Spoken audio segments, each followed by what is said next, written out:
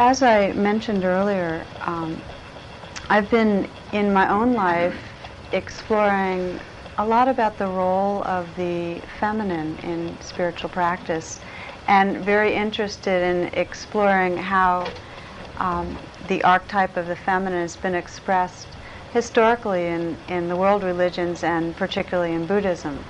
So what I'd like to do tonight is kind of share some of my thoughts and experiences around this with you. To start, I'll tell you a brief story about something that happened this week. A friend of mine came in and was talking to me, and he was very befuddled. He had just gone to, I think, the Smithsonian, where there was an exhibit on Greek architecture and some of the Greek civilization. And he had been driving back from this experience of kind of delving into the life and the heart and the spirit of the Greeks, and he was listening to Vivaldi and driving down 270, and he had all this just kind of illuminating experience of the wonder of symmetry and the clarity of view that the Greeks kind of expressed in their culture and in their architecture, and felt very, very high and very spiritually open by it. In a sense, it brought into a clear relief something about the order and the beauty of the universe for him, a real clear seeing in some way. And he went home and was very excited about sharing this with his wife, and he started sharing his insights and illuminations, and she just kind of contracted and backed off and started shaking her head, and in some way basically gave him the feedback that, yeah, there's some good stuff about Greek culture, but what a sexist culture, and where's the feminine, where's love, where's compassion, and so on. And of course he drooped, here he was all excited and felt quite misunderstood, and was sharing that with me. And it was interesting to me because I had just had somewhat of a parallel experience, and I mentioned this last week to some of you, where I had been reading a book called The Life of the Buddha, which I was then, after a group of us finished reading, we were discussing different aspects of it.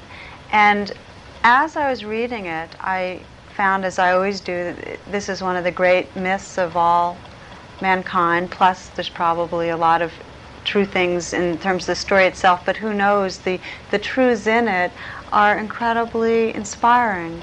And yet I felt like whole parts of me weren't included in the story, i.e. the feminine. The story points to aspects of the feminine, and certainly the spirit of the teachings, and this I'll get into more, in a very deep way has a beautiful balance of masculine and feminine. But the actual myth and story, as described in many of the classic scriptures, does not. It's heavily weighted towards the masculine. And so is the religion as it became institutionalized in Asia. One of the fascinating things is that in the transplant of Buddhism to the West, what most is being noticed by many Western teachers is that it's rapidly becoming feminized, and that it's radical the way it's happening. So first, just to kind of define some terms, what we might mean when we talk about a masculine and a feminine archetype. And I come back in my own understanding to the traditional metaphor that describes the cultivation of wisdom and compassion as being like two wings of a bird, and that we need both to fly. And in a sense, we can understand the masculine archetype as representing and reflecting wisdom. That the masculine archetype, and let me say that we all have both of them in us, all men and women have both in us, that the masculine side, so to speak, is that of clear seeing, of understanding, of acknowledging, of recognizing. So the good enough father and the masculine figure is one who can see clearly the truth in the moment, acknowledge and recognize what's happening. Compassion is that quality of deep connection where there's a holding and a nurturing and a caring. That would be the feminine. And there's more. There's more qualities to it. One of the ways that I think is most interesting to understand how we relate in our spiritual practice to the masculine and feminine is in what's called taking the refuges. And in traditional Buddhist practice, there are 3 refuges that are taken. And by taking a refuge, that means finding a place of safety and inspiration and encouragement and awakening. A place to go, a place to bow, a place to honor. The first refuge is called taking refuge in the Buddha. And this means taking refuge in awakening itself, in the potential and truth of awakening itself. This is genderless. Awakening is awakening. So the first refuge is kind of the umbrella or the container of it, that we take refuge in this potential, in our Buddha nature, which is the awakening to truth, the awakening to love that is occurring in all of us. The second refuge is taking refuge in the Dharma. The Dharma is the law, the way, the Tao. The Dharma is that quality of awareness that recognizes what's happening, that reflects the truth, that points to the truth, that facilitates awakening. And in a sense, we can consider that as the masculine quality. This is the quality of recognition, of clear seeing. The third refuge is I take refuge in the Sangha. The Sangha is us. It's all of us living beings that are waking up. So when we take refuge in the Sangha, we're taking refuge in relationship. We are taking refuge in the truth of being interrelated, connected, totally belonging to this web of life. And that's the feminine. So right there, the basic teachings of the Buddha and the basic 3 refuges that right from the start, when the disciples of the Buddha would become monks, that's what they would do, is take those refuges. They were taking refuges in their own Buddha nature, in what we might consider as the masculine quality of wisdom or the reflection of the truth, the Dharma, and in our relatedness, in the place of love that we live in and love to be in, the Sangha.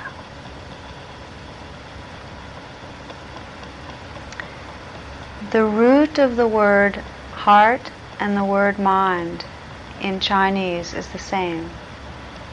So although we talk about Buddhist mindfulness meditation, it is just as true that we could be calling it Buddhist heartfulness meditation, our heart and mindfulness meditation. My sense is that we get in trouble when our understanding and our practice leans very far in one direction without a real nourishment and cultivation of the other. It takes 2 wings to fly, that we need them both.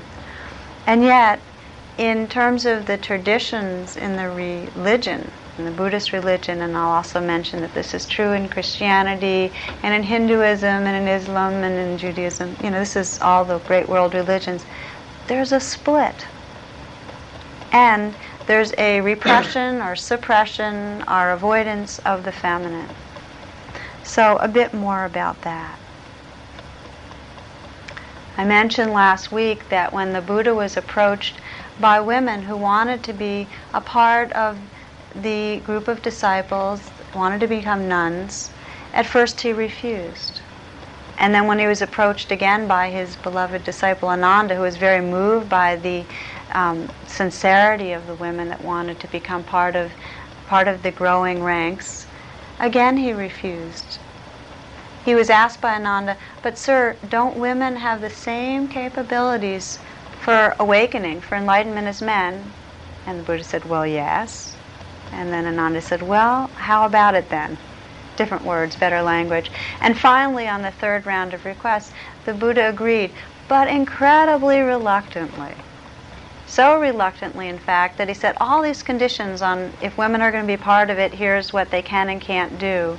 And ended by saying that although the Dharma initially had a long life potential, now it was going to be quite limited. It was only going to be like 500 years, and that women were like a blight in the field of the Dharma. So this is a major thing that this came up.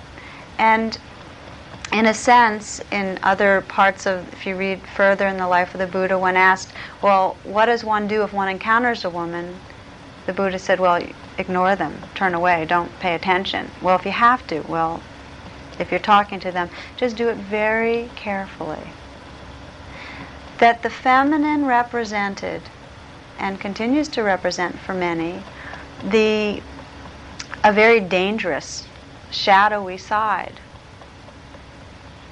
That the feminine is a corrupter, that a pious man on a holy path could get pulled off the path of truth because of a woman. Now, this is no news. I mean, this is, the story of Adam and Eve. Women are the corruptors, the seductress, the dark side, chaos. And it's not only women and men, that there's a sense that in order for enlightenment to happen, for purification to happen, we need to have a sense of control over the forces of the feminine that are within us. So a lot of the tenor of renunciation has to do with having control over. And we all know, in terms of our Western civilization, what has happened when mankind, men and women, try to control the feminine nature. What happens is we end up destroying the earth, right? I'm using broad sweeping terms, and forgive me, or else this would take a lot longer to talk about.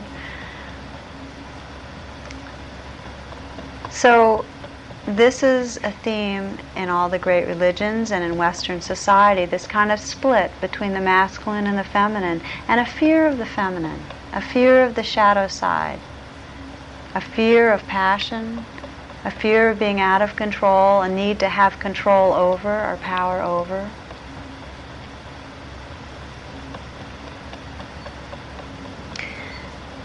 In the last year or so, there have been several meetings with the Dalai Lama and Western teachers, and the purpose of these meetings has been to have the Dalai Lama be able to give his guidance in how Buddhism is emerging in the West. And he's a wonderful, wonderful teacher. He seems, as far as I can tell, to be one of the beings on this planet that in a very deep and true way lives compassion. Very kind and very clear. So in one of these recent meetings, Western men and women teachers were there describing some of the things going on and some of their concerns. And one of the Western women said, what I'd like to do now is lead you in a guided visualization. And here you have this group of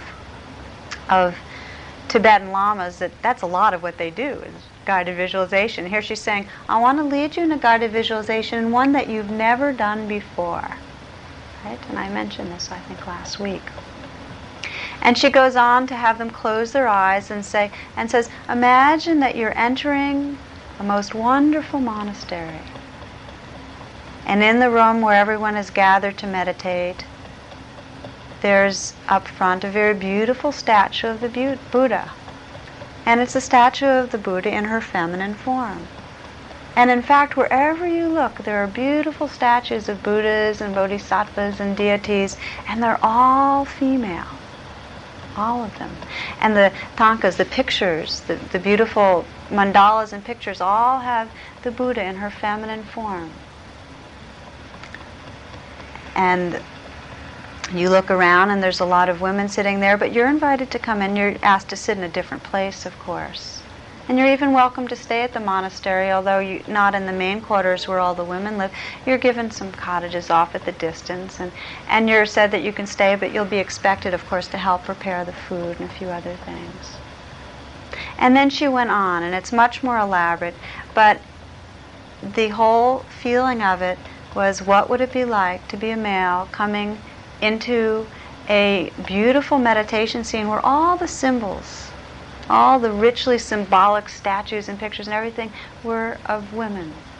And where you're told as a male that certainly it's possible for you to get enlightened too, although it's more than likely that you'll have to transform into a feminine body because they're more appropriate or designed better to open and experience the enlightenment process. At the end of her guided meditation, the Dalai Lama had his face in his hands and he was weeping. It was so beautiful. It so touched him. And all the other teachers started weeping also. And this recognition of what had gone on over the centuries that really wasn't so noticed. He looked up and he said, well, what can I do? And at that point, another Western teacher, another woman said, well, we're glad you asked that, sir. We just happen to have a list. Which they did. One of the wonderful things on the list had to do with building a monastery for women that wanted to robe and be nuns and practice. And this doesn't necessarily mean take robes for 10, 15 years. It could be for 6 months for women that wanted to let go of some of their earthly responsibilities and go deeper into spiritual life. And in fact, that's a project that's now in the works. People out at Spirit Rock on the West Coast are planning ways to do some fundraising, and the Dalai Lama is really behind that. And behind a lot of other things that'll help to create more accessibility to women in the Dharma. I share this story because it touched me. And it touched me personally. I remember about 6 months ago sitting in front of a statue of the Buddha. And mostly when I sit in front of a statue of the Buddha, I don't relate to male or female. I just sense the spirit of awakening that it's an inspiration for.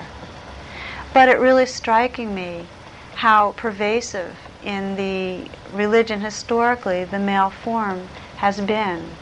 And how frequently the inclusion of that which is feminine, of really honoring aliveness, sexuality, emotionality, recognizing all the different forms of life as just that, as forms of life to be honored and sacred, how that has in some way been buried. There's been more fear, more splitting.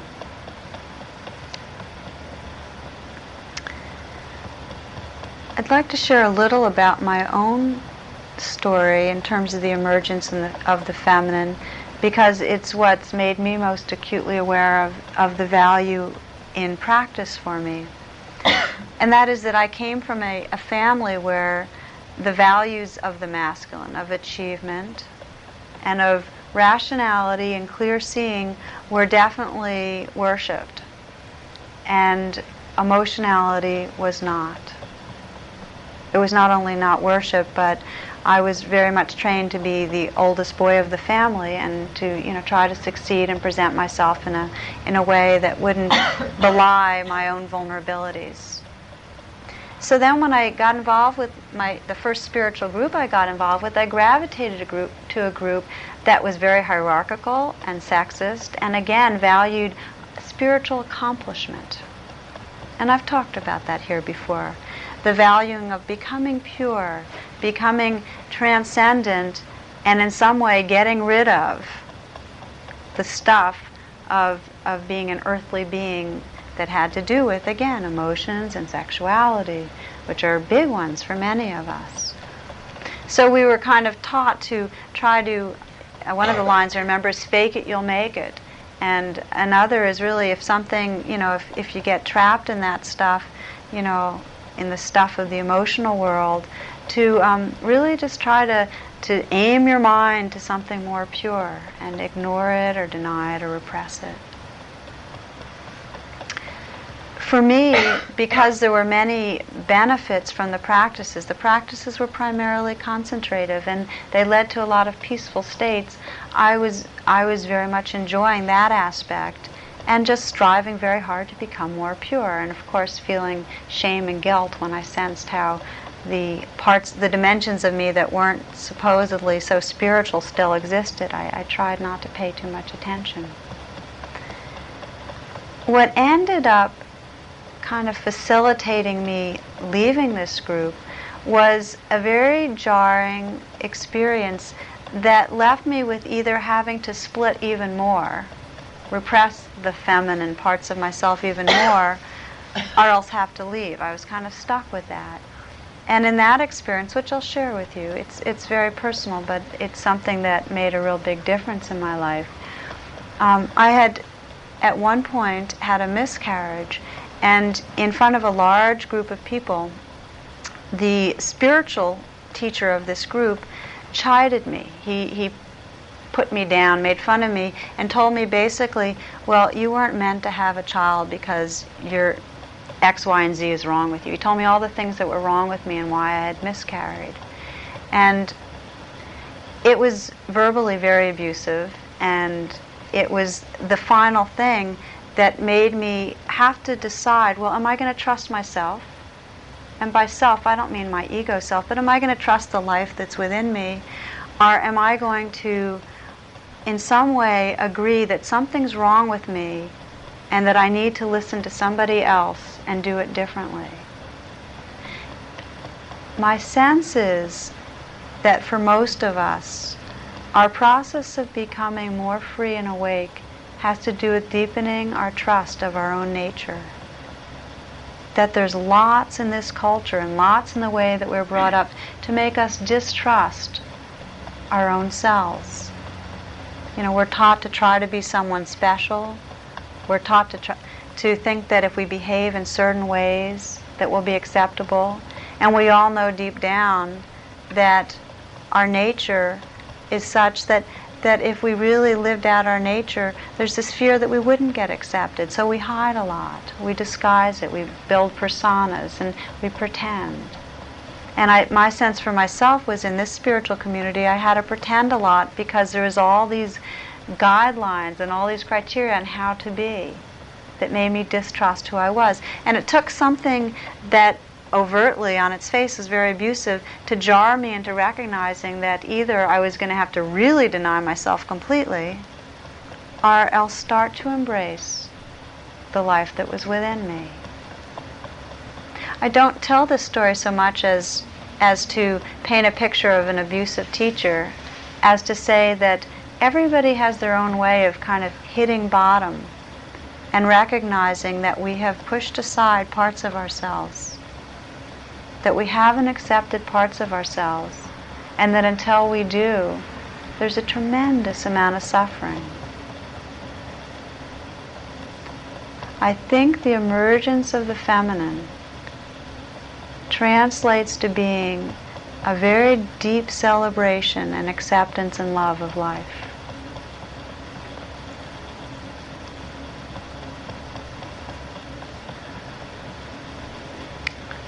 The Buddha taught that the source of our suffering is in this craving and wanting that we're so driven by. And that happens because we think we're separate. That if we really go to the heart of what we want, if any of us ask ourselves very deeply, what do we want?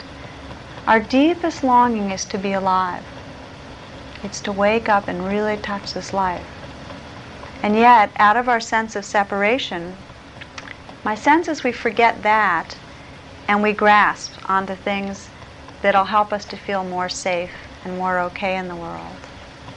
That it's out of our sense of being separate that we feel we need to defend ourselves and protect ourselves. And then we do the kind of grasping that perpetuates the illusion of being separate and makes us miserable.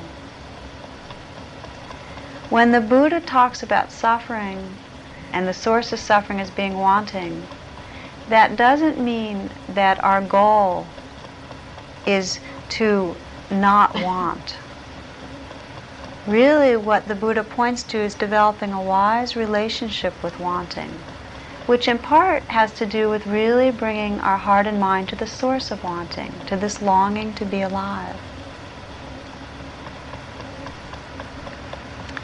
In Jungian psychology, and this I think I mentioned last week, there's a description of 4 central archetypes that I find really valuable in understanding where we can be free and where we get stuck on the spiritual path.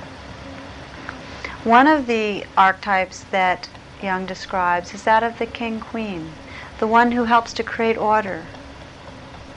That in our mindfulness that contains and holds what's going on and sees what's happening and kind of shepherds us, that keeps us kind of cultivating those qualities of awareness that help us to wake up. The king or queen. And the warrior is the intentionality to do that. The warrior in us gives us the energy. The warrior in us knows that what we long for is to be alive and keeps energy going in that direction, to be alive, to wake up. The warrior stands behind the king and energizes that. The magician is the quality of awareness, which is to know, the one who knows. It's the wisdom of the magician that keeps our mindfulness on track. It's what mindfulness discovers too. They're all interrelated. The lover is that within us which deeply appreciates and dances life. The lover is our experience of communion and connectedness.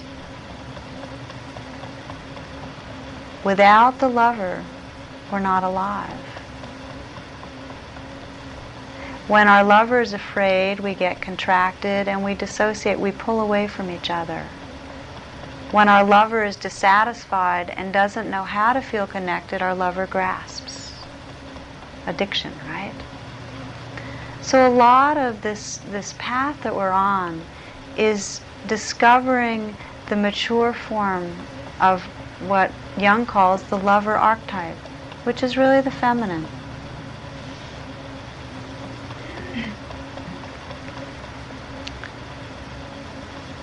In Buddhist psychology, there's a term called codependent arising. And what codependent arising means is that we're all part of this web of life. Every aspect of this web of life conditions every other aspect of this web of life. We're interrelated, we're interdependent. You can't talk about one aspect of our life and not be talking about another.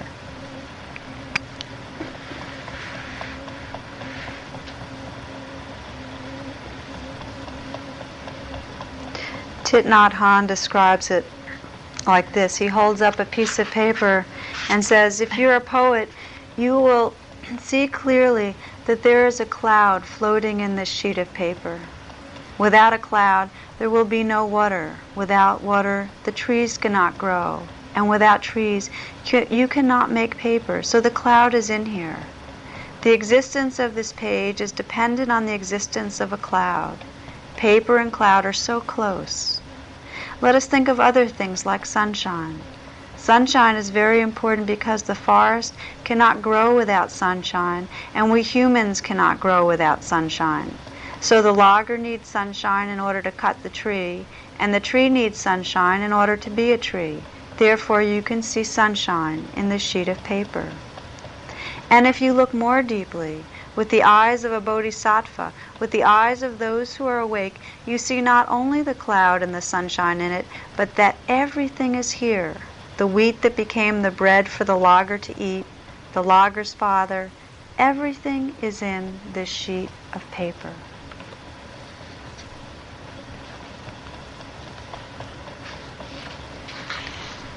The lover archetype is the poet that sees beauty, that sees interconnection, that touches the pulse of life. In Africa, the Bantu people say, a person is a person through other persons.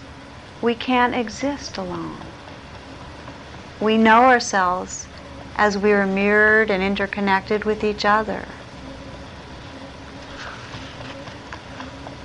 John Muir writes, when we pick out anything by itself, we find it hitched to everything else in the universe.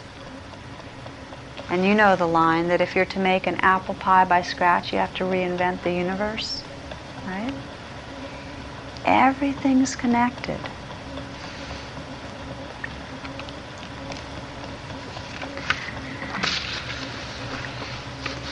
The most beautiful way that this is expressed is in the ways that we find to love each other. That as we look at each other, there's something in us that in a deepest way senses that the eyes that are looking back have the same awareness, are part of the same ocean of awareness as our own sense of looking out. What we're looking for is the one that's looking, which is all of us. And then this takes shape in a healthy way in communities that can recognize this, and recognize that if we were all sitting in a raft in the middle of the ocean and there was a hole on one side of the raft, we wouldn't look at that hole and say, well, good thing it's over there, right? It wouldn't be that, hey, something can happen to them. We're all connected. This is a description of a ritual in Zambia, and it's a ritual about a tooth. When someone in the village is sick or disturbed, they imagine it is caused by an ancestor's tooth that has gotten inside that person. That person's sickness affects everybody in the village because they are connected with one another. So they make a ritual to get this tooth, this sickness, out of the person. But the tooth won't come out unless the truth comes out. And the sickness includes all of the hatreds and conflicts felt by everybody in the village. The sick person has to express what's really troubling him or her, and it's usually not very noble. It's jealousy or rage or another of those darker human passions. But the tooth won't come out of the sick person until all the troubled feelings come out of everybody else in the village. The release happens only when everything comes out in the midst of dancing and singing and drumming. The whole village gets cleansed by the release of the tooth through the release of these difficult truths. It's so beautiful when we realize that our healing involves all of us. And this is the source of the Bodhisattva vow. In Mahayana literature, perhaps more than any other school in Buddhist thought, the feminine, the recognition of our interconnection and that we're all in it together, is very much articulated. And the Bodhisattva vow is to use all the circumstances of life to awaken compassion. That we're not running to the finish line to get there first. We can't. That it's part of our nature to reach out and to touch each other and to do this holding hands.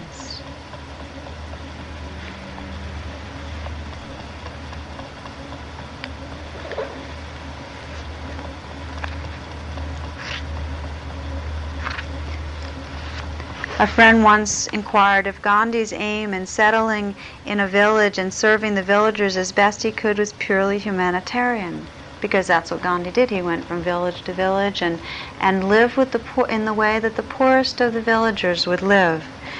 And here Gandhi replies, "I'm here to serve no one else but myself, to find my own self-realization through the service of these village folks." We serve our awakening as we extend to each other. In Sri Lanka, there is a movement called the Sarvodaya movement, and it's a movement of grassroots transformation where people in different localities take on projects that will benefit that locality in its social and economic life. And it's quite beautiful because it's very much the expression of people working together for a common goal in a very conscious way. And in fact, the movement's whole name, and I forget the whole name, means literally everybody waking up by sharing energy. Isn't that beautiful? Everybody waking up by sharing energy. And isn't that how it happens? One of the beautiful series of tales about the Buddha is called the Jataka tales, and these are written for children and for all of us. And they describe the Buddha's many, many lifetimes as different animals. And as each animal, the Buddha is expressing in some way the qualities of compassion and generosity. Very beautiful stories. And in a sense, they reflect, as do the Native Americans in their culture, the sense that all of life has Buddha nature. All of life, everywhere we look, all life is awakening in some way and expressing Buddha nature. This reading is from a book called Earth Prayers, which describes very much how everything's alive with that same kind of sacredness. Sometimes when a bird cries out, or the wind sweeps through a tree, or a dog howls in a far-off farm, I hold still and listen a long time. My world turns and goes back to the place where 1,000 forgotten years ago the bird and the blowing wind were like me and were my brothers. My soul turns into a tree and an animal and a cloud bank. Then changed and awed, it comes home and asks me questions. What should I reply?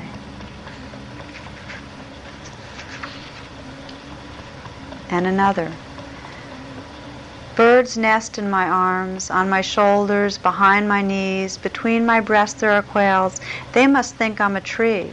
The swans think I'm a fountain. They all come down and drink when I talk. When sheep pass, they pass over me and perch on my fingers. The sparrows eat, the ants think I'm the earth, and men think I'm nothing. We forget. We forget that we belong. That every aspect of life is vibrating in Buddha nature, and so are we. We belong to this web. So what seems to happen, what seems to be our challenge, is we get faced with a paradox. And at least this is the tension that I experience, whereby in some deep way we realize and trust our Buddha nature. We sense that we're awakening. We sense that it's about love. What we're awakening to is this sense in a very deep way that we're one. And we long to let go into that love. And we sense the truth of that. We sense that we belong. So one side of it is that we intuit and touch our Buddha nature. We all know. We wouldn't come here unless something in us knew the truth of this. And yet we're faced day by day, and in many, many moments of our day, with the kind of habitual conditioning whereby we get lost in thinking we're separate, we get defended in that, we grasp out of that, and we suffer. That's the imperfection. It's perfectly imperfect because it's conditioned and it's just the way it naturally is. So there's nothing wrong here, but there is a sense of paradox where we sense this conditioned self that gets lost over and over again. And we also touch a sense of freedom, which each one of us has touched, whether it's in nature where we feel our connection with all of nature, or when we are with loved ones and really feel that sense of communion. In many ways we touch it. So that's the tension. And much of our practice is around how to relate to that. In a sense, the place where we feel the most aggravated by the imperfection, by the conditioning, is the place where we wake up the most deeply. One teacher called it manure for Bodhi, manure for awakening. That where we get stuck is the place we awaken out of. That where we feel pain, where we suffer, if we bring a wise and caring attention, is the grounds of our awakening. In the Bible, it says, "No man cometh unto the Father but by me." Now the liberal interpretation of that is that Christ consciousness happens in the creation, but by me, the living body. It's not an otherworldly thing. We don't go through trudging through this lifetime and try to learn some good lessons and then in some other world find heaven and liberation and paradise. But we do what's called jivan mukta. We die to this life. That moment by moment we can do the letting go and the waking up out of exactly what arises here and now. That each one of us has the perfect circumstances in our life right now. All the challenges, all the fears, all the hopes, all the grasping, and the deep longing for aliveness that can wake us up. We're not missing anything. It's right here.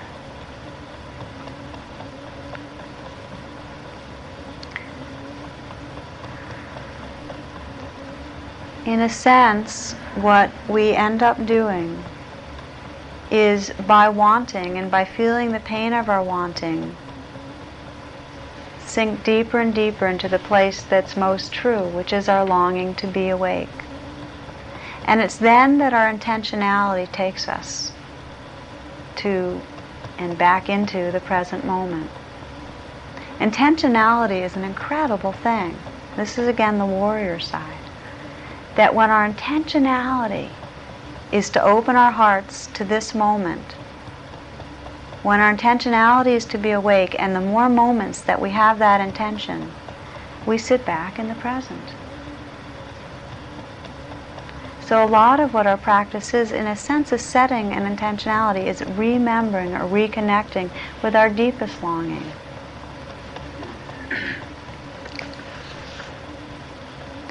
In this poem, Wild Geese, it says, "You only have to let the soft animal of your body love what it loves." It seems so simple to say, why not just give ourselves permission to love? Doesn't that seem reasonable? Why not? And yet we hold back. My sense of it is that giving ourselves permission to love is giving ourselves permission to open to the 10,000 joys and the 10,000 sorrows. And we're scared of that. That we long to be alive and yet we're afraid of the intensity of it. That to love is to break our hearts. To break where we are holding and contracted. That we lose our sense of separate self, which we cling to when we really let go and love. That we're in for the whole 10 yards. We're in for the whole package of joy and sorrow when we let ourselves love. We're afraid to. And yet there's that line. You only have to let the soft animal of your body love what it loves. It's a beautiful intention. It's one that can set us free. This is Rilke. For there's a boundary to looking, and the world that is looked at so deeply wants to flourish in love. Work of the eyes is done, now go and do heart work on all the images imprisoned within you. For you overpowered them, but even now you don't know them. Learn, inner man, to look on your inner woman, the one attained from 1,000 natures, the merely attained but not yet beloved form. It's the two wings of the bird. It's the spirit of our practice to look and see what's true this moment. And it's the heart of our practice to touch that which we see with love. And that's the feminine. To look and see but not touch is not to be alive. It's to be one step removed from life. Now there's a danger on the other side, and this will be more of next week's talk. But to really emphasize and try to live in the boundarylessness of love can often leave us lost and confused and not clear. We can get attached and forget our nature, which is the ocean that includes all the waves of loving and fearing and grieving and beauty. We can get lost in smallness if we don't continue with mindfulness to attend to each moment. The two wings of the bird. I'm going to end tonight with a writing from Black Elk that has very much to do with touching the sacred everywhere, with seeing what's true and loving it deeply. Then I was standing on the highest mountain of them all, and around and beneath me was the whole circle of the world. I stood there, I saw more than I could tell, and understood more than I saw. For I was seeing in a sacred manner the shape of all things in the spirit, and the shape of all shapes, as they must live together like one being. And I saw the sacred hoop of my people was one of the many hoops that together make one circle, wide as daylight and starlight. And in the center grew one mighty flowering tree to shelter all the children of one mother and one father. And I saw that it was holy. But you must realize that anywhere is the center of the world, and anywhere is holy ground.